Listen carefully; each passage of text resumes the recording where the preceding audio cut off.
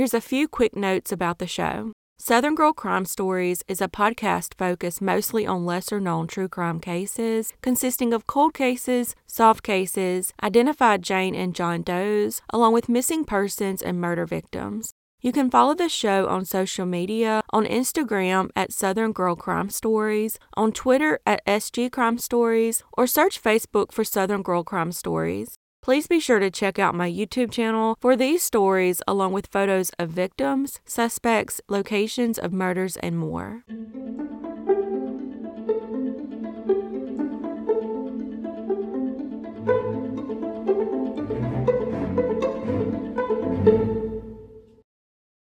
Ashley Marie Eifert was born on February 19, 1983. At the age of 19, Ashley was 7 months pregnant with her first child and living in New Orleans, Louisiana. She loved dancing, playing softball, and marching in Mardi Gras parades. On January 9, 2003, Ashley left home to go pick up baby stuff in the Gentilly area of New Orleans from Nicole Johnson, a woman she met at the doctor's office during a prenatal visit. Nicole had recently lost her child, which is why she was donating the stuff to Ashley. Once Ashley was there, she got on the phone with her boyfriend, who was supposed to bring a truck over to help. However, she kept waiting and waiting on him, but he never showed up, which led to an argument over the phone. She then made the decision to leave, but unfortunately, her 1992 Ford Mustang wouldn't start.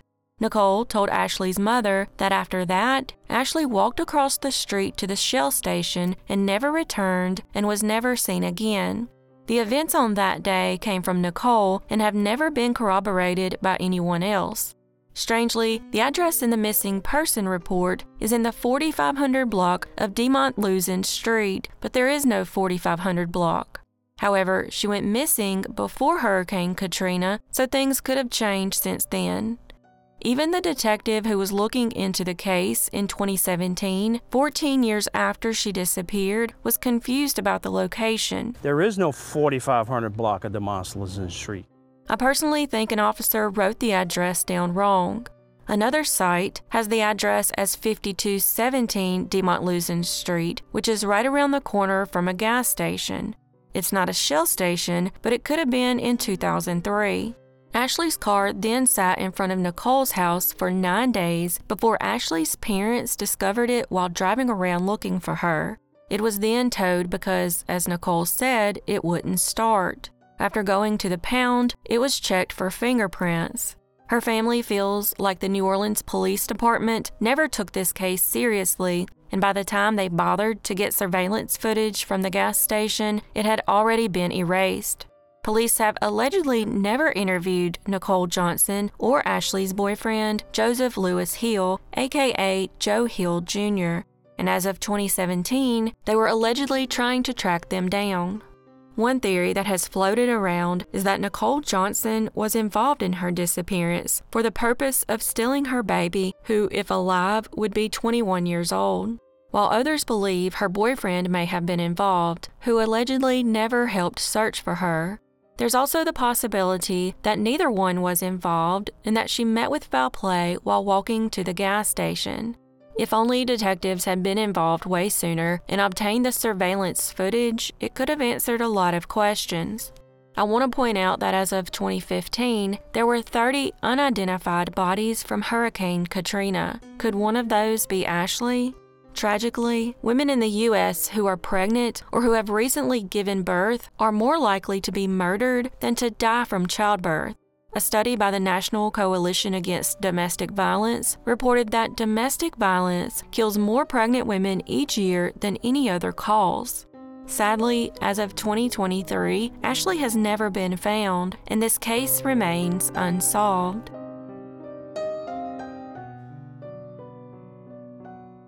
Daphne Felicia Jones was born on July 16, 1976, and went to middle school in New Orleans before relocating to Washington, D.C., where she graduated high school.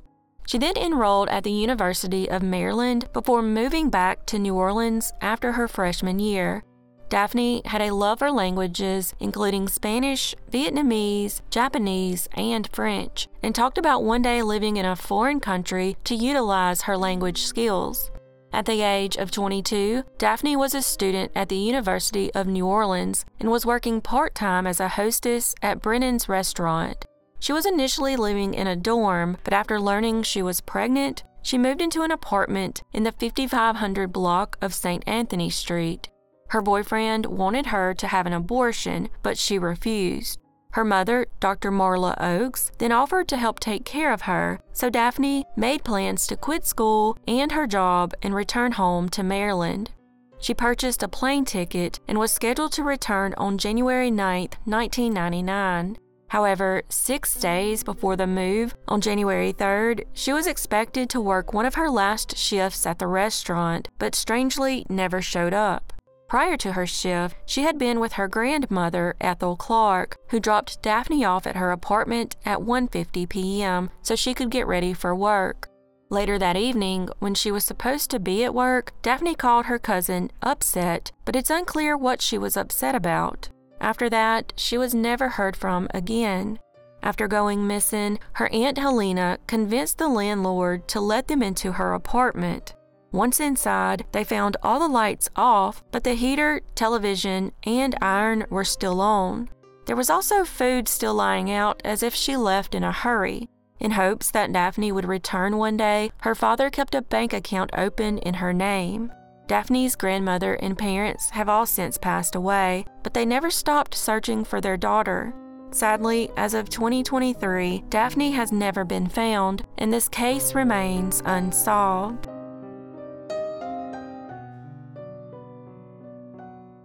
Donna Gonzalez was born on August 29, 1964. At the age of 27, Donna had spent several years with the Trappistine Religious Order of Sisters in Iowa and had contemplated joining the order, but changed her mind and returned home to Louisiana. She then got a job as an insurance agent tasked with selling cancer policies door to door. On April 7, 1992, Donna was working in Rayne, Louisiana with a group of other agents. On that particular day, she went out alone after her boss decided she had received enough training. Around 3 p.m., she parked her blue 1982 Pontiac Bonneville along Devil's Alley, now called Gabriel's Alley. She had a scheduled appointment but would never make it. Before walking away from her car, she was seen taking off her pumps and putting on flat shoes. She then locked her pumps and purse in the trunk.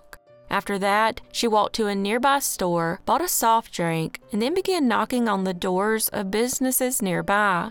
She was then seen returning to the alley where her car was, but after that, she vanished into thin air. When she failed to return home, her roommate called her family, who reported her missing. When her car was found, her purse and driver's license were in the trunk, but her car keys were nowhere to be found. A trucker came forward after seeing a flyer posted in Lafayette, Louisiana, and said he'd given Donna a ride from Vail, Colorado to Barstow, California. The trucker said that Donna spoke very little and only told him that she was headed to Los Angeles.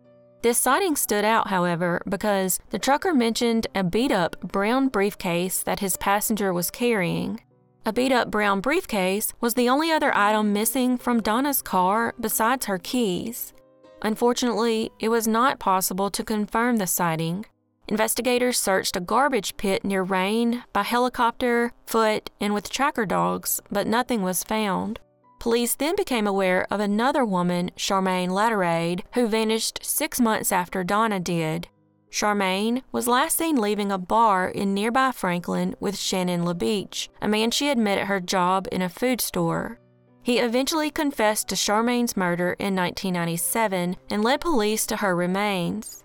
Donna had met a man in a Rayne bar just a few days before she vanished, and police suspected that he might be the same man. However, the man Donna met has never been identified. Police even considered the possibility that a satanic cult took Donna. Supposedly, right before Easter, when she disappeared, is known as a satanic ritual period, plus she parked on Devil's Alley. I personally believe this is the least plausible theory. Her family, on the other hand, believes it's more plausible that she up and left for California in order to start a new religion. However, investigators believe she met with foul play on the day she vanished. Since there were no clues at the scene, they believe she may have gotten into a car with someone she knew. It was later determined that at least 2 men had been sexually harassing her. One of them was a married man, and the other wanted to marry Donna. While friends of Donna's pointed investigators to those men, they've never been declared suspects. Sadly, as of 2023, Donna has never been found, and this case remains unsolved.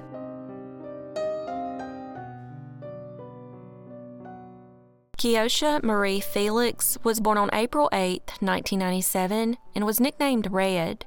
Unfortunately, in 2012, because her mother was in prison, 15-year-old Keosha, who had a 1-year-old daughter, was living in a group home for teenage girls in Maison de Mer. Vicky, the director of the group home, described Keosha as a very caring girl who was crazy about her daughter. On April 30th, 2012, Keosha got a weekend pass to visit her aunt, Patricia Andrus, in Tucson, Louisiana. After visiting her Aunt Patricia's home, she was sadly never seen alive again. At first, she was considered a runaway. This wasn't helped by her aunt and 19-year-old cousin, Portia Felix, who claimed they had heard from Keosha and that she was all right. After going missing, Keosha's cell phone and Facebook usage stopped altogether. One sign that she didn't just simply run away was that she left her daughter behind, which her loved ones say she would have never done.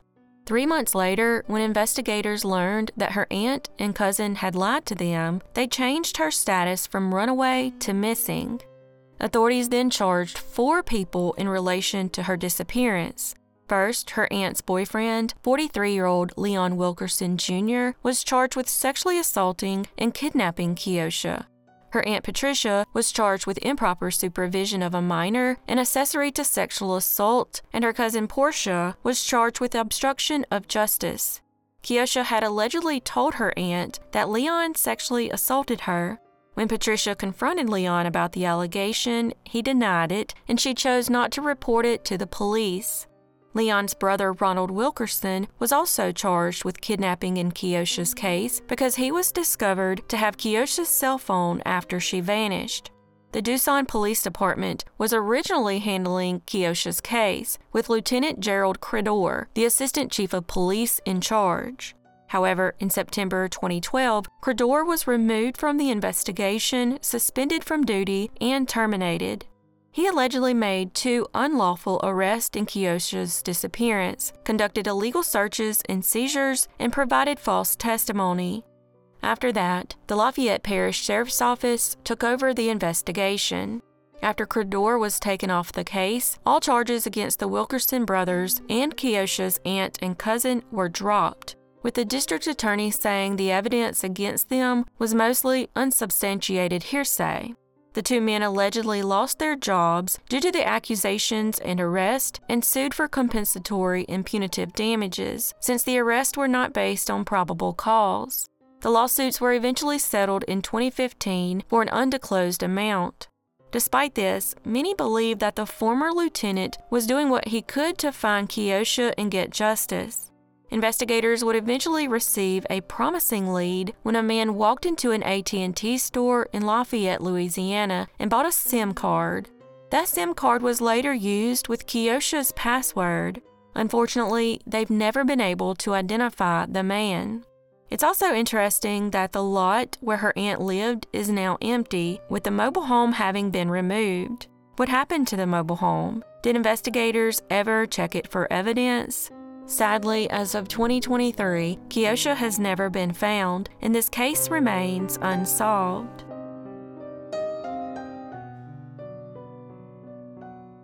Nanette Watson Crentel was born on July 26, 1967, and later attended Archbishop Chappelle High School in Metairie, Louisiana. At the age of 49, Nanette was living on Philip Smith Road in rural Lacombe, Louisiana, with her husband Steve, who was the local fire chief at the time. Friday, July 14, 2017, started as a typical day, with Nanette making her husband Steve lunch before he left for work. At 10:03 a.m., Nanette called her local Kmart pharmacy to refill a prescription, and then at 1:30 p.m., she placed a call from her cell phone. This was the last contact she made with anyone outside her home. An hour later, a 911 call was placed by a neighbor to report a fire at the Crentels' home. The fire department arrived and began putting out the blaze, which had basically engulfed the house. When they entered the home, they found Nanette lying on her bedroom floor, face up, and burned beyond recognition. It became clear to the investigators that the fire had been intentionally set. Inside, they found the charred remains of Harley, Nanette's Chihuahua, along with the bodies of Nanette's beloved kittens. From the evidence collected, investigators believed all 3 pets died of smoke inhalation. They also determined that someone had doused at least one of the 3 pets with gasoline before starting the fire. About a week later, the St. Tammany Parish Sheriff's Office released a shocking twist in the case. Not only had Nanette been burned up in the fire, but her actual cause of death was a gunshot wound to the head. At first, investigators were treating this as a suicide since 2 handguns were found near her body. However, 5 days later, ballistic tests proved that neither weapon killed her, so police began looking for another weapon at the crime scene. Around 30 guns were ultimately found in the ruins, but none matched the gun that killed Nanette. The coroner determined that Nanette was murdered before the fire was set because he couldn't find soot in her lungs. However, the sheriff released a statement saying they could not support the coroner's conclusions. After public outrage, the sheriff recanted his statement and claimed his officers never stopped investigating the case as a homicide. Continue to work this case tirelessly and aggressively as a homicide, and we have since day one. Once law enforcement was finally back into investigating it as a homicide, they reviewed an email that Nanette had sent to her father at the end of June, which contained an image of an unknown individual on her property. In this email, Nanette told her father, "This was the day I got out to get the mail and looked up, and this man was walking toward me. He just looked creepy." Nanette told her father that she felt she was being followed. She appeared to have been scared for her safety long before she was murdered. A potential suspect is her husband's brother, Brian, an ex-con who had allegedly threatened to set the house on fire. He also destroyed his mother's car and threatened to sexually assault Nanette. However, surveillance footage showed he was at home on the day of the murder. The house did have 9 surveillance cameras, but the person who started the fire poured a accelerant on the digital video recorder, basically destroying the possibility of ever recovering the data. Investigators also looked into Nanette's husband, Steve, as the two had been having marital problems following Steve's affair with another woman. Although he was working at the fire station at the time of the fire, he has since resigned from his post after they discovered he had had inappropriate relations with at least 2 different staff members. While Nanette's family said she wanted to end the relationship, Steve claimed they had worked past their issues. 2 months after the murder, the sheriff said that Steve was cleared as a suspect. Family members have continued to criticize the investigation. Even a federal agent by the name of Jerry Rogers criticized the sheriff's department in emails he sent to Nanette's family. He was then arrested by the St. Tammany Sheriff's Office for criminal defamation, but the Louisiana Attorney General chose not to prosecute him. Acting Sheriff Randy Smith published an open letter to the public and the media shortly afterward via St. Tammany Parish Sheriff's Office explaining their decision. The letter stated that the police were struggling to cope with misinformation about the murder online and that the case had been weaponized for political reasons against Smith's forthcoming re-election campaign. It goes on to claim that Rogers was uncooperative and threatened to take his own life when the cops tried to arrest him. In 2022, it was revealed that an FBI agent had asked for a criminal probe into the police department, alleging a possible police conspiracy. Rogers then sued the sheriff's office, and a judge ruled that he was illegally arrested. Unfortunately, the actions by the sheriff's office have done nothing but hurt the case, and as of 2023, Nanette's murder remains unsolved.